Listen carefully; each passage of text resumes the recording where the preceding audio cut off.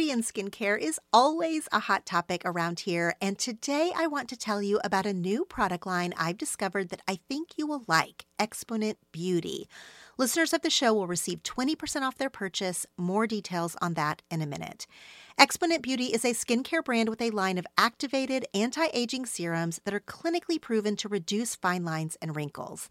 The beauty of Exponent Beauty is their innovative form factor. The powders are activated with a quadruple hyaluronic acid serum in their patented precision-dosed dispenser. The packaging is gorgeous, and the dispenser itself is refillable, so it has also reduced plastic waste. Exponent Beauty's line of serums can be found in med spas and dermatologists' office around the country. The line is dermatologist recommended and clinically proven to reduce those fine lines and wrinkles, and to increase brightness and radiance, and to firm skin without irritation. No more expired or underutilized products with Exponent Beauty, just high-quality skincare with ingredients that work. Go to exponentbeauty.com and use code TELL20 for 20% off a purchase of $100 or more. That's Exponent, EXPONENT, Beauty, BEAUTY.com, and use code TELL20, TELL, the numbers 20, for 20% off your purchase of $100 or more.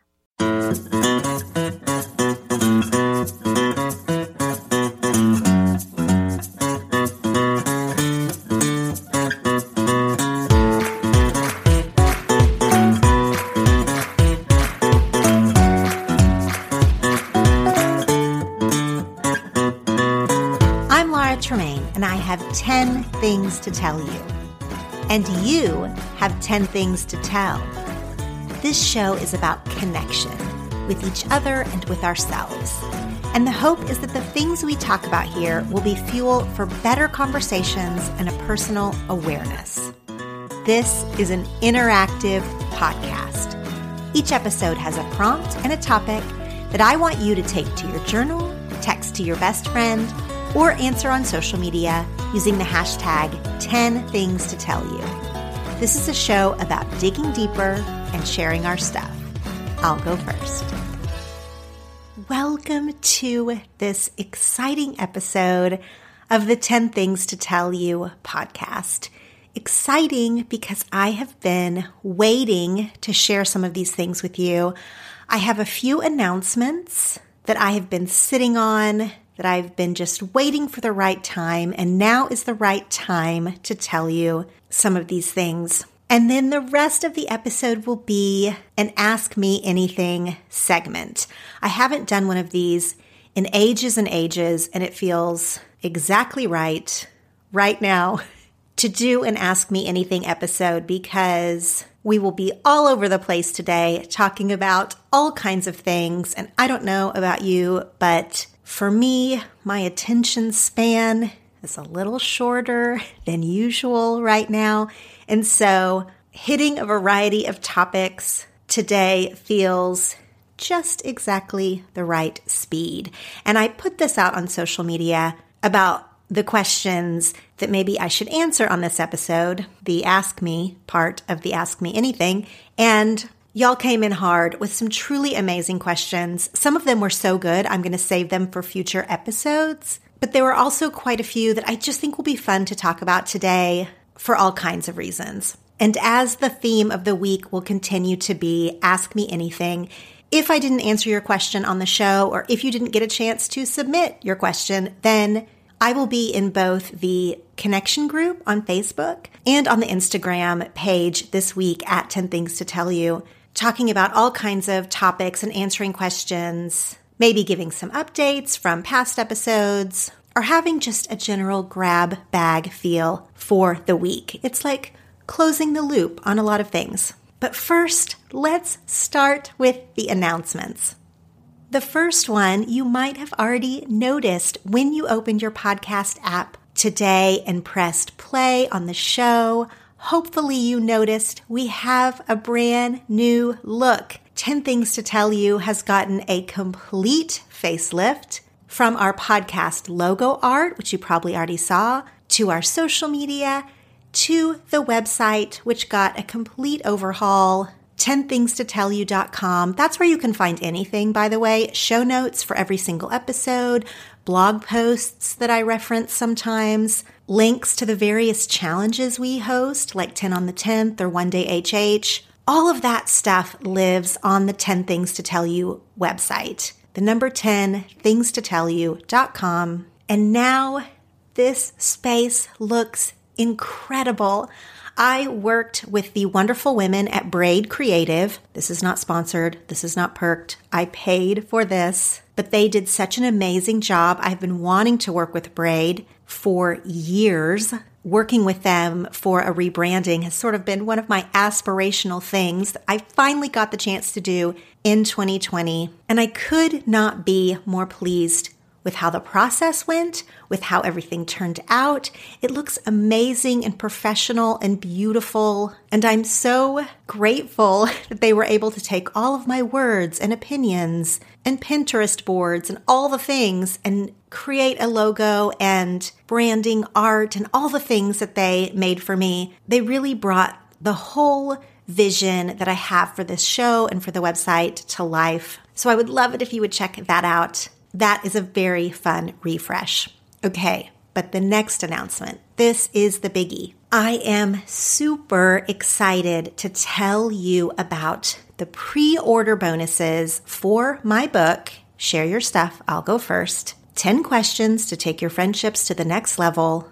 My book, which comes out in February. Hundreds and hundreds of you have already pre-ordered it. I thank you so much for that. You can pre-order it as a hardback copy. You can pre-order it as a Kindle book. Read it on your Kindle if you want it to download on the day of release. Or, of course, you can also pre-order it as an audiobook. If you are not a huge reader, but you love to listen to this show, so you're very used to hearing my voice, maybe you want the audiobook version because I read it. I've actually already done it. I've already recorded it. I read the whole book. That's the audiobook version. It's like a really, really long podcast. But I do want to warn you, if you buy this book as an audiobook to listen to it, you might end up wanting the hardcover version as well, if I do say so myself, because you might want to write in it. The book, like this show, asks a lot of questions, and you might just be in the mood to scribble down your answer. So those are the ways that you can pre-order my book. And the announcement portion of what I'm trying to tell you here is that I have bonuses for you if you pre-order.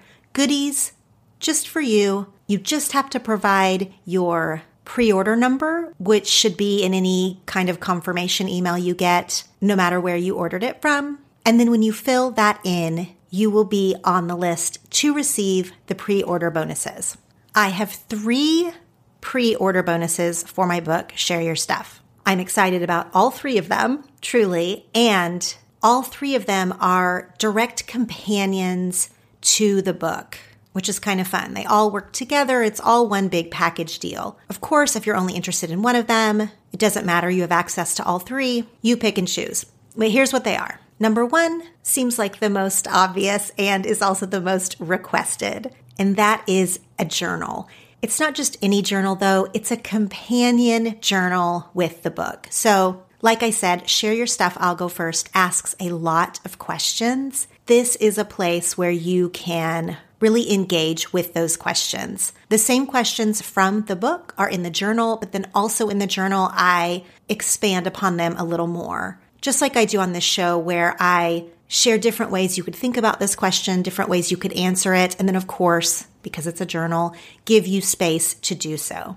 I know it might not be 100% clear why this is so important because you haven't read the book yet, but I assure you having a companion journal with this book is going to be helpful. Like I said, it's already been requested from people who have gotten to read the book early. So that's the first bonus. A companion journal. It will be emailed to you, easy to download. It's pretty. You can print it. You can just use it as a jumping off board. That's all for you to have. Number 2, the second pre-order bonus, which is something I am personally so invested in and have spent so much time creating for you already. If you pre-order Share Your Stuff, I'll Go First, you will be given access to a private podcast feed. I've created a private podcast. Don't worry, you'll get instructions exactly how to add this feed to your existing podcast app. It'll just come up for you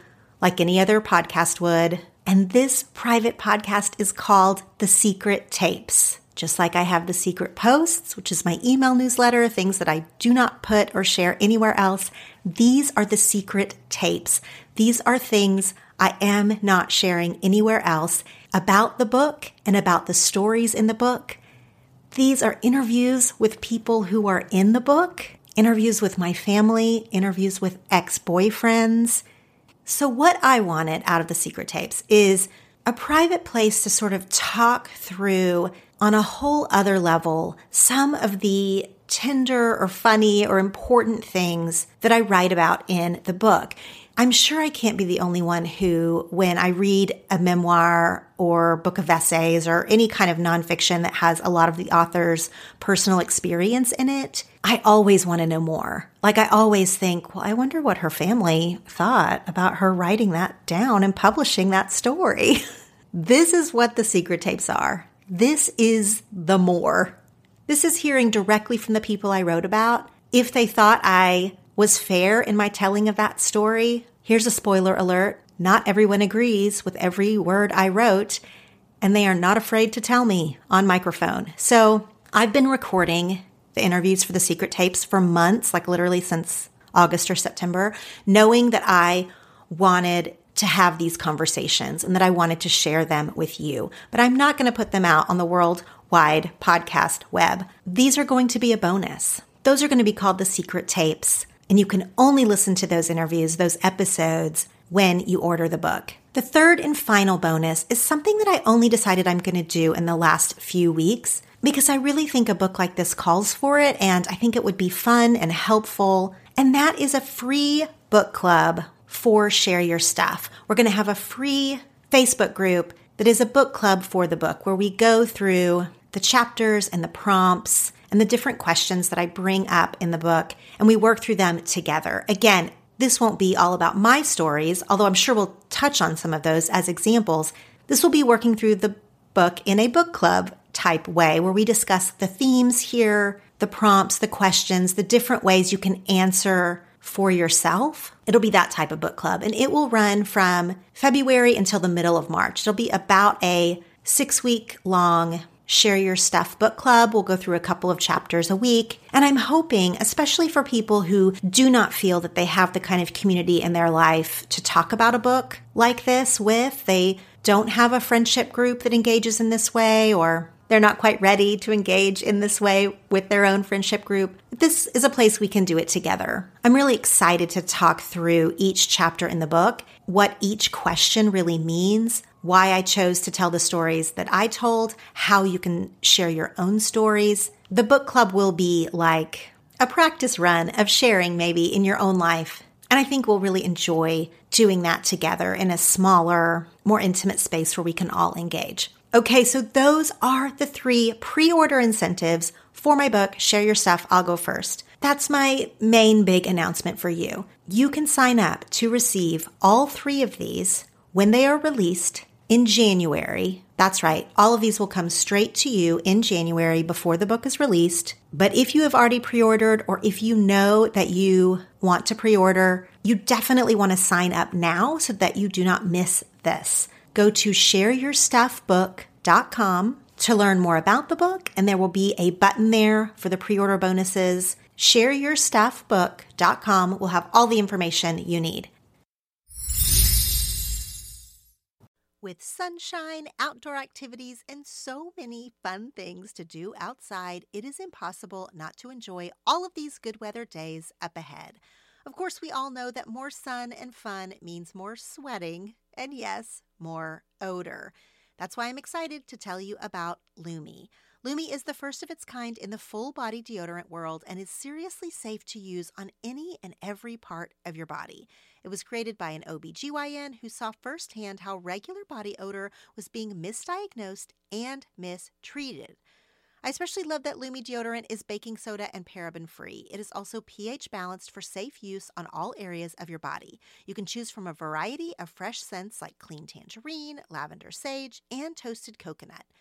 Lumi's starter pack is perfect for new customers. It comes with a solid stick deodorant, cream tube deodorant, 2 free products of your choice like a mini body wash or deodorant wipes, and free shipping.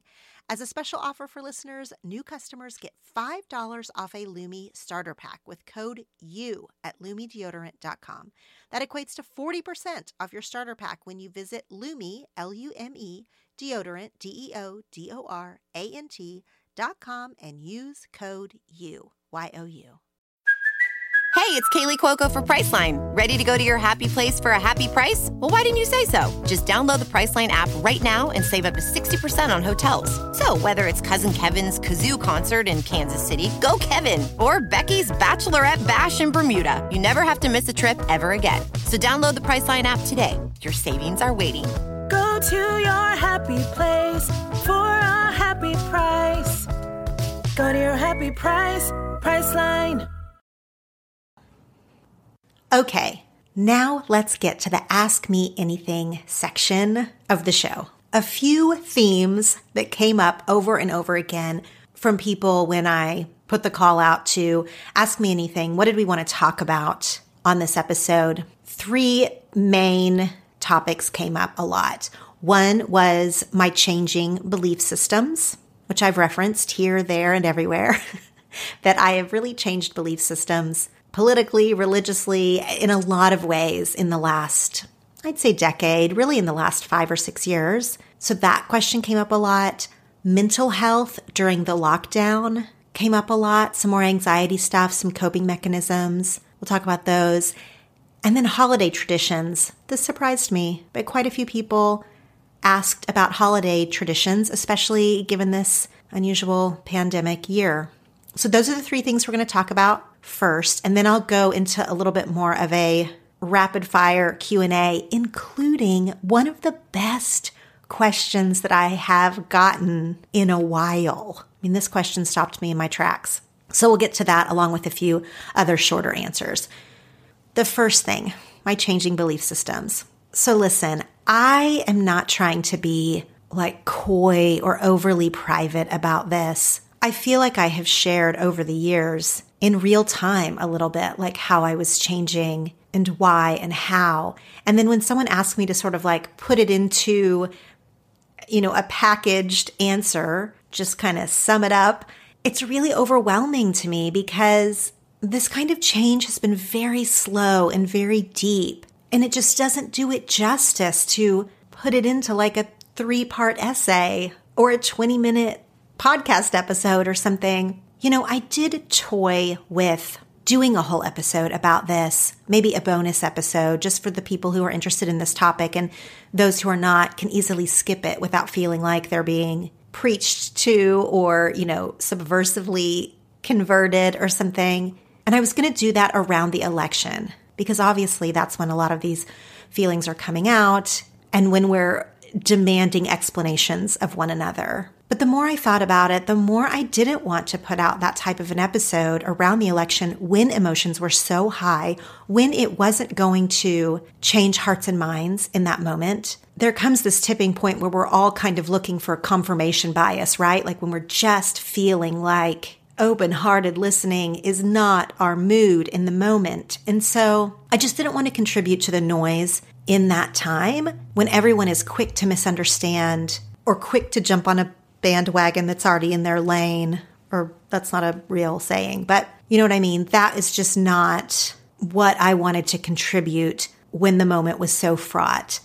But I do understand that a lot of people have also gone through their own changing belief systems and have felt really lonely in it. They're the only one in their family or their community, and it is helpful to them, to you, to us, to hear from anyone's perspective that they were able to change and survive to tell the tale. Because that's what's so scary about change, right? Is we don't know what it's going to look like on the other side. And so I think we're often looking for people that either reflect our own trajectory of change or at least in the, same direction we're going. And we're also looking for affirmation that it can be done and that you won't lose yourself, that you won't lose all your relationships, that you're not betraying who you deeply are when you choose to change. And so I think when people are asking me to tell them more about what changed, it's less about the facts on the ground, which are I was raised incredibly conservative, Republican. I chose to be very religious early on in my life, and that all of those things have shifted over time, and they've shifted for different reasons. One of the earliest big shifts in my life came in my 20s when my oldest friend, one of my dearest, his name is Drew. He's been one of my best friends since I was in the 3rd grade. When we were in our 20s, he told me he was gay. And that's an example of a change that happened in an instant. When Drew told me he was gay, what I believed about being gay changed in literal seconds because I was standing face to face with someone I loved, who is in deep pain, and who I knew did not choose this. And faced with those 3 things, I unashamedly chose in that instant to believe in and fight for every ounce of equality that Drew deserved. That was a long time ago, nearly 20 years, and almost every other example of change in my life has not been like that, has not been something that was such a lightning bolt of a revelation. Almost all other change in deep-rooted belief systems happens slowly. But what it does have in common with that moment with Drew is it is often accompanied by a real human in front of me and not something theoretical or something philosophical or what I want to be true about the world, but what is actually true in front of me. And then the next piece has been opening myself up to allow change, to allow growth in my life, which was not always true. My natural tendency is to dig in my heels on something, to double down, to look for absolutes, rights and wrongs and good and evil. It is easier for me to think like that. It was a process to learn that that isn't freedom. In fact, I was making myself sick and miserable by white-knuckling it and resisting change. I felt like for a long time that it was a moral value to stay the same. Like if you don't stand for something, you'll fall for anything. I thought if you started to let yourself change or be open to other points of view, that was the fall for anything piece. That I was being manipulated or tricked, that the other side was always out to get me and I had to resist that at all costs. And that just wasn't and isn't true. I actually had a lot of anxiety around changing. But when I started to, like releasing my grip kind of one finger at a time, I noticed that I felt more peaceful when I started to let go of beliefs that I had only because I'd had them for so long. Upon examination, I didn't believe some of this stuff anymore. The first time that I said that out loud to my husband or a friend or my sister, the first time that I said that out loud, sort of testing the waters with someone safe and that I loved, and they weren't horror struck, it was such a relief to me. And I guess I do have more words on this than I thought I was going to say because there's so many angles to change, right? It really can affect your marriage, your relationship to your parents, your childhood self, your relationship within your community, if you're changing away from a community or towards a community. In my case, I was the fish out of water for a long time, being the only conservative person that I knew in Los Angeles. And that was something in itself that I took a lot of pride in. So when I started to move towards the middle in that way, it was actually disconcerting to suddenly fit in a community where I hadn't fit in as well before. That was a weird transition because I didn't feel as unique in some strange ways. But I know a lot of people, the opposite is true, and that they are in families or regions or churches where their changing belief systems have them pivoting outward and away from somewhere they previously belonged. And I know that that involves a lot of pain. I've done that too. So anyway, I hear you, all of you who have asked me about my changing belief systems and wanting to know more about that. I can hear in your questions that you aren't really looking for a breakdown of how I voted, although I did share on social media freely how I voted, but really just want to understand the solidarity of what it means to change and how hard it is. And so, yeah, it is all of those things. I also got a lot of questions about mental health during the lockdown. Now, I don't know where you are listening from, but this week in Los Angeles, we are on a new lockdown order. Not as strict as the one in the spring where we were actually asked not to leave our house. This one is not that restrictive, but it is a real life part of being in Los Angeles County right now. So Jen and Jill and Margaret and more ask me some versions of what are the top things you're doing to stay mentally well during the pandemic, and what are your anxiety coping strategies?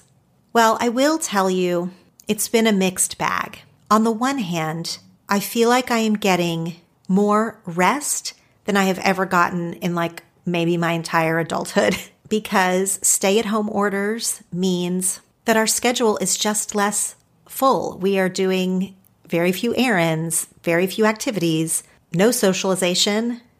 The kids are doing school at home. I'm doing work at home. And so I am not burning the midnight oil. I'm going to bed at a normal time, and we're getting a bit of extra sleep because my kids don't have to be sitting in front of their computer for school until 8:15 a.m., and they're usually in pajama bottoms as they do so. So I have been getting 8 hours of sleep, roughly, almost this entire year. And because lack of sleep and lack of rest and space and margin is my number one trigger for anxiety, when I'm too busy, when I'm not sleeping, all of those things really ramp up my mental health issues. And it has been more of a bonus, more of a positive than I even could have predicted to have this kind of sleep for this extended amount of time. In regular life, when I know that I'm having some anxiety flares and I really make an effort to get a lot of sleep for, a few weeks or a month or whatever, and I'm real concerted about it, that works, that's important. But truly, it's been 9 months now of, for the most part, there's been exceptions, but for the most part, getting a lot of sleep. And I'm like a different person. I'm not even exaggerating to you. I am like a different human on consistent 8 hours of sleep a night. I never want to go back on that point. I cannot even tell you how important that is. On the other hand, I am a real introvert. I am a very strong introvert. I like to be absolutely alone in absolute quiet, like stillness, silence. I'm the only person in 1,000 feet radius or whatever. And that has not happened. I have been in the house or in a house with my children since March. We've not had a single day apart. We've had very few hours apart. And that really does matter for just feeling like I'm never alone. Now, we are not in a tiny space. We do have room in our home to spread out and be in different rooms. So that's a compromise. It's not the same as being alone, but it's very fortunate that we're not on top of one another. Still, it's a lot of time never being apart. And so that has been hard. I can't say that I'm coping with my anxieties in any special way than I've ever talked about on this show before, like routine, rest, meditation, journaling, hydration. I can really let myself get dehydrated, and I am convinced that that makes me very anxious. And I usually don't realize it until I'm like days into it. Also, and I hope this doesn't sound too gross, I hope this just does not go too off the rails here, but I have to make a concerted effort to take care of personal hygiene when I'm not in my best mental health space. And this is even harder in a pandemic. This sort of naturally takes care of itself in regular life because you have to see people. So obviously you try to look somewhat presentable, even if you're having a hard time. For me, going weeks and weeks without seeing anyone can very easily spiral into dirty hair, dirty house, hot mess land. It's like my outsides are a reflection of how discombobulated I feel on the inside. And so this does not apply to people in really deep throes of depression or anxiety, but for managing levels of anxiety, it really does make a big difference to me to wash my hair, put some makeup on, clean or organize something. None of these are new coping strategies, and all of these can be taken to an extreme one way or the other. So I hope that you're hearing when I say a person can easily become very obsessive about cleaning or hygiene in a way that is as equally unhealthy as a person who completely lets it all go. So for me, I have to live in some kind of normalcy here. And if I slip into not caring about personal hygiene or the cleanliness of my space, if I don't catch that, it will start to spiral into a way that's very unhealthy for me. So those are some real basics. And it just feels like this has been true with so much of 2020 in that while there's amped up anxiety around the pandemic or the election or things that are, very much out of our control, there's also been some things that have been helpful to me, actually, things that I want to be mindful of going forward.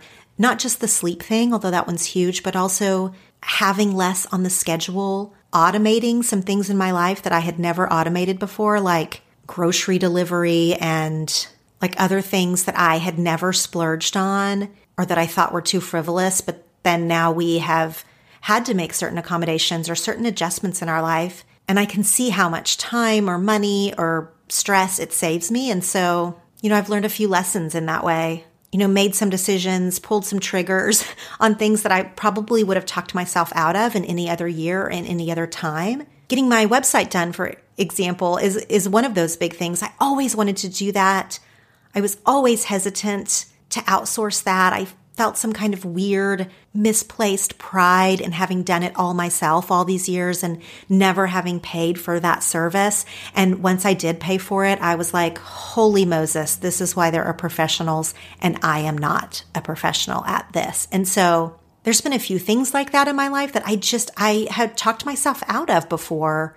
This year, because I was saving money in one spot, I spent it in another spot, or I moved forward with a project that I never had time for before, or anything like that. Those have been unexpected good bonuses and lessons, personally and professionally. And I'm tying all this into the anxiety question because it actually really does apply. Taking certain things off of my plate and either outsourcing them or learning to do them differently because we are learning to live differently during this time, it has been amazing. I'll probably have more thoughts on that very thing by the end of the year, but it came out now, so here we are.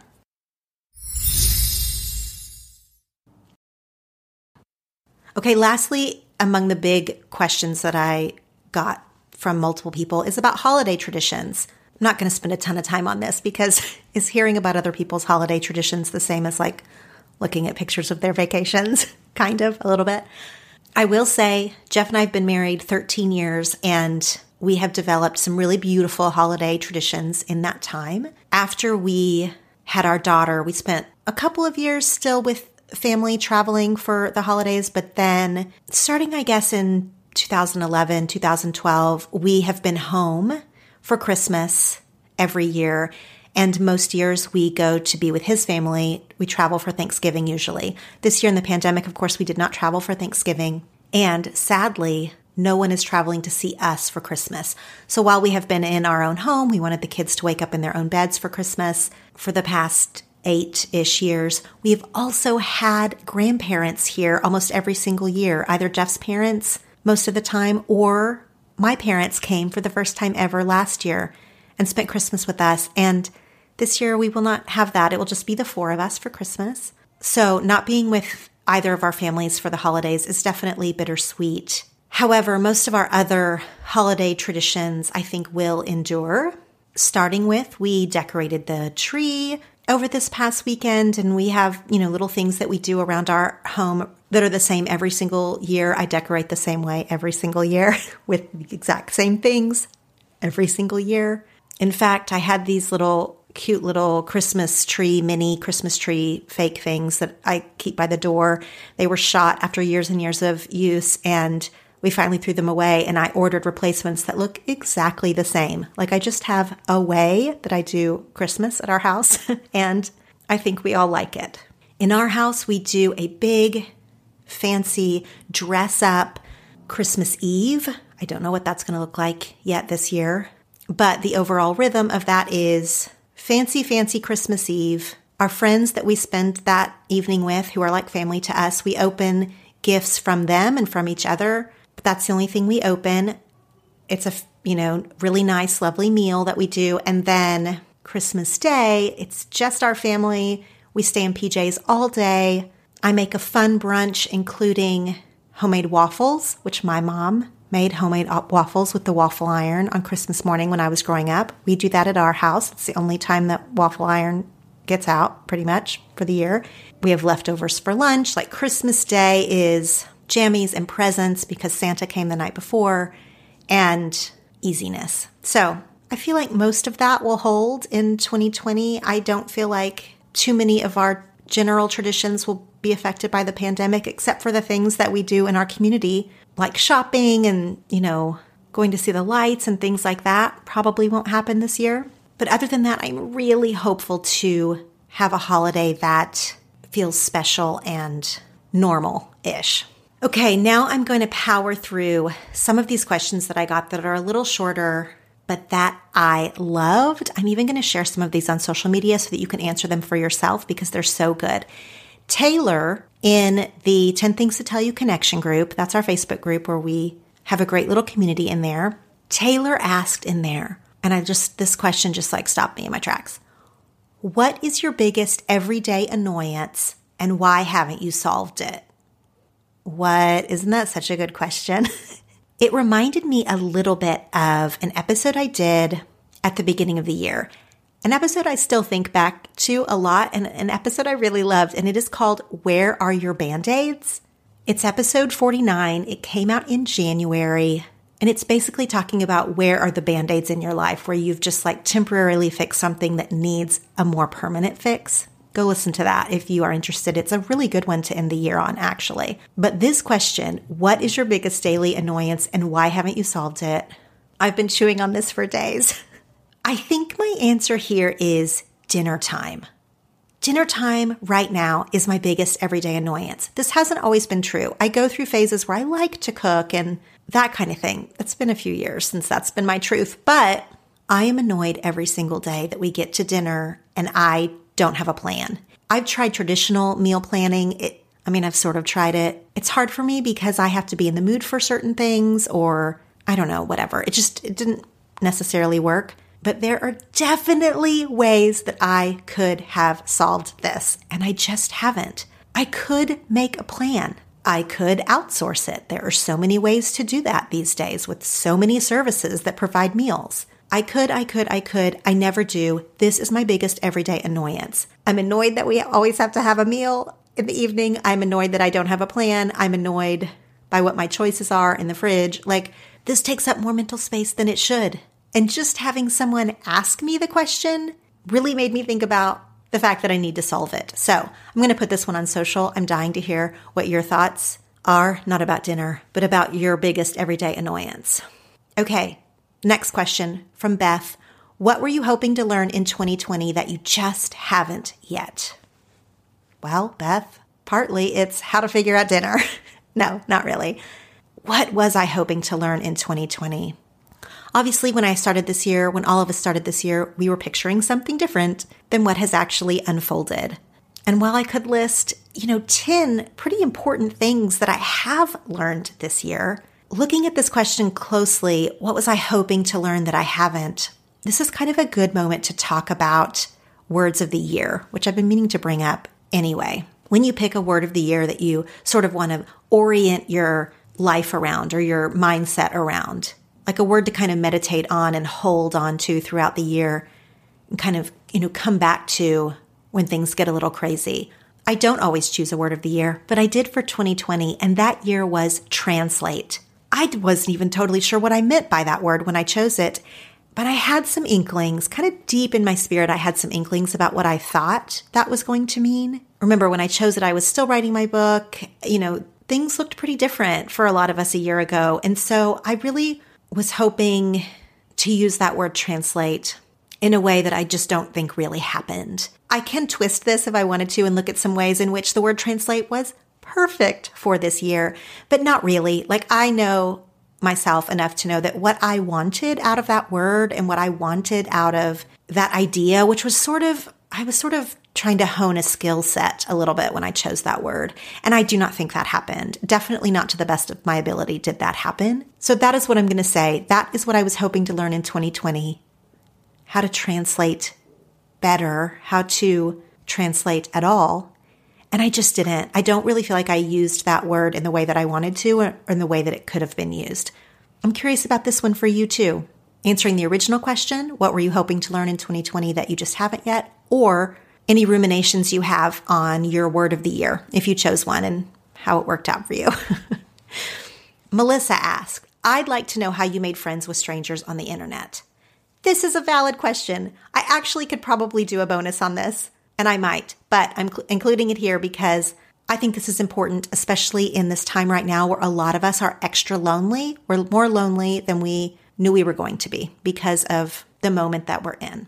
I made friends with strangers on the internet originally when I started my mommy blog, and it was different back then because instead of there being a comment section on social media posts, social media wasn't so much of a thing as it is now.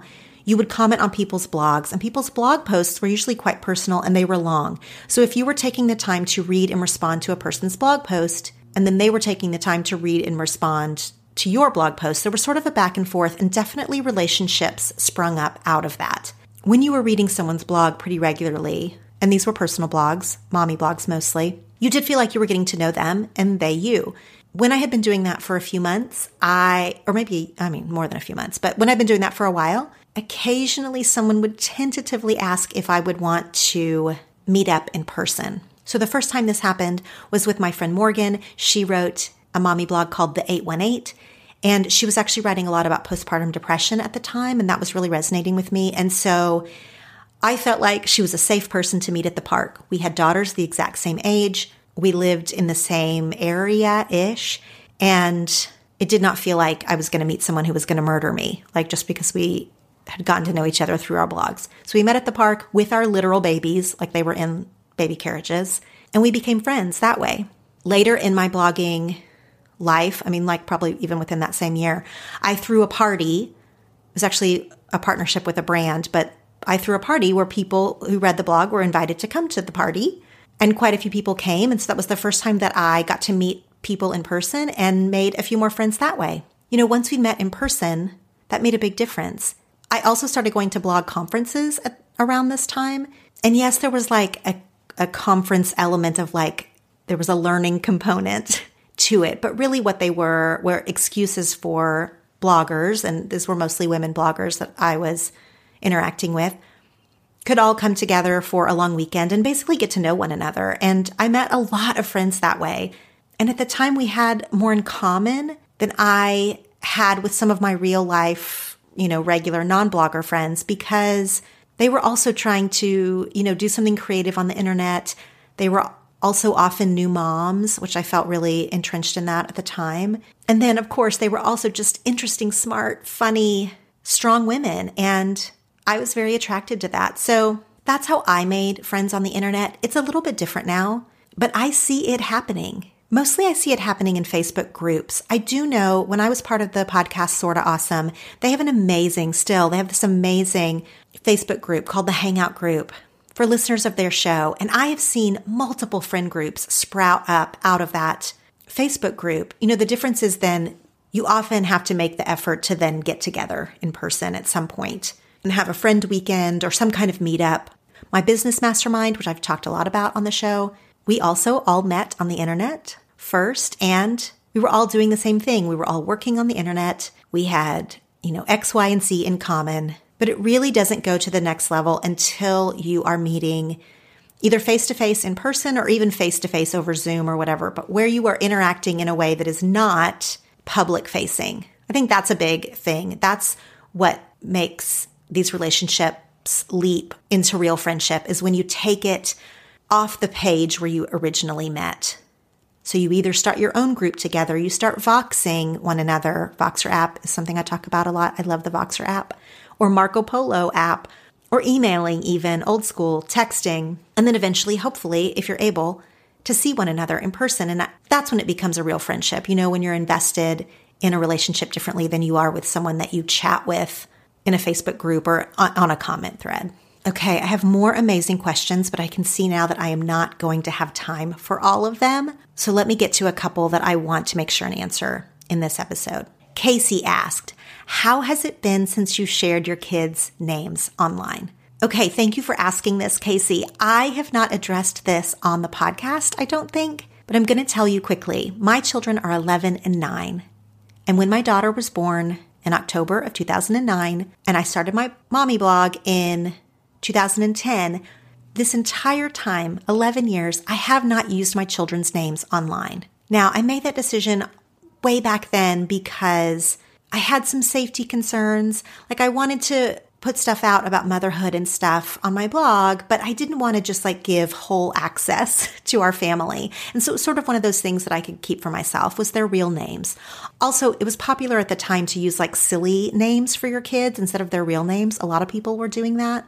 Well, it just went on and on for years, and I never used their name online. And I thought about it fairly frequently because I share them on my social media or whatever without using their names. And I was starting to get a little paranoid about people using their names in the comments, which did occasionally happen. Their names were listed on my husband's Wikipedia page as Darlington and Diane. That's not their names, by the way. It just was starting to get weird and this strange game that I didn't want to play anymore. Also, the biggest piece was that I wrote about them in my book. I used their real names, so it was going to be out there soon anyway. They are getting old enough now to have a say in what I post or do not post. And so I just knew this wasn't a thing I could keep a secret for forever. And so it was time. So I shared my children's names with the Secret Post subscribers, first in October. And then several weeks later, I shared it online on social media. And let me tell you something. It was a big deal for me to have kept this private for 11 years. But it was mostly a non-event for the entirety of the internet. I knew this ahead of time. I knew that no one else cared about the sacredness of this as much as I did. And actually, I had long-time readers or listeners and messaged and said that it did mean something to them to finally know their names after all this time. So I don't want to say that it didn't matter to anyone else, but it was no big splash, I will say. It was almost like a passing of the torch in some way. That's not the right analogy. I don't know, but it was almost like this sort of private thing that came out publicly. I don't know. It's very strange to talk about. But thank you for asking, because this has been so lovely, actually, to use their names freely online or to not, stress about if someone's going to use it in the comments or anything like that. It has been a relief, actually. But it also feels very authentic to not have to think about it or worry about, keeping something very normal and obvious like their names off of the internet. So I'm glad I got to give a bit of an update on that. Okay, I got a few more questions about perspective shifts since I turned 40, what's bringing me joy, how do you move past feelings of jealousy, all good questions. I'm going to answer those on social media this week, probably on Instagram Live. If you want to check in, tune in to that. I also got a really great, thoughtful question from Candace about intuition. And I realized I have so much to say about intuition, especially right now and especially at the end of the year, that we're going to do a whole episode about intuition, a topic that I like to revisit every few months. We're going to talk about that next week. Thank you for tuning in to this episode that was a grab bag. I hope that you took something from it, a little nugget here or there, and I really hope that you liked the sound of the pre-order bonuses and that you will go pre-order my book, Share Your Stuff, I'll Go First, and then you will go claim your pre-order bonuses. They will all be delivered to you in January.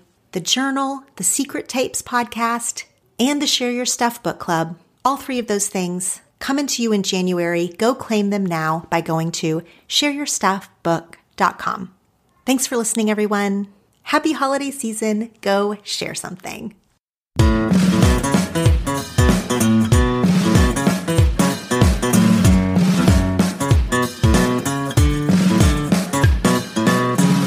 Tremaine, and you've just listened to the 10 Things to Tell You podcast. You can find the show notes and subscribe to episode emails at 10thingstotellyou.com/podcast. And you can follow us on Facebook and Instagram at 10 Things to Tell You. Remember, this is an interactive podcast. I have 10 things to tell you, and you have 10 things to tell.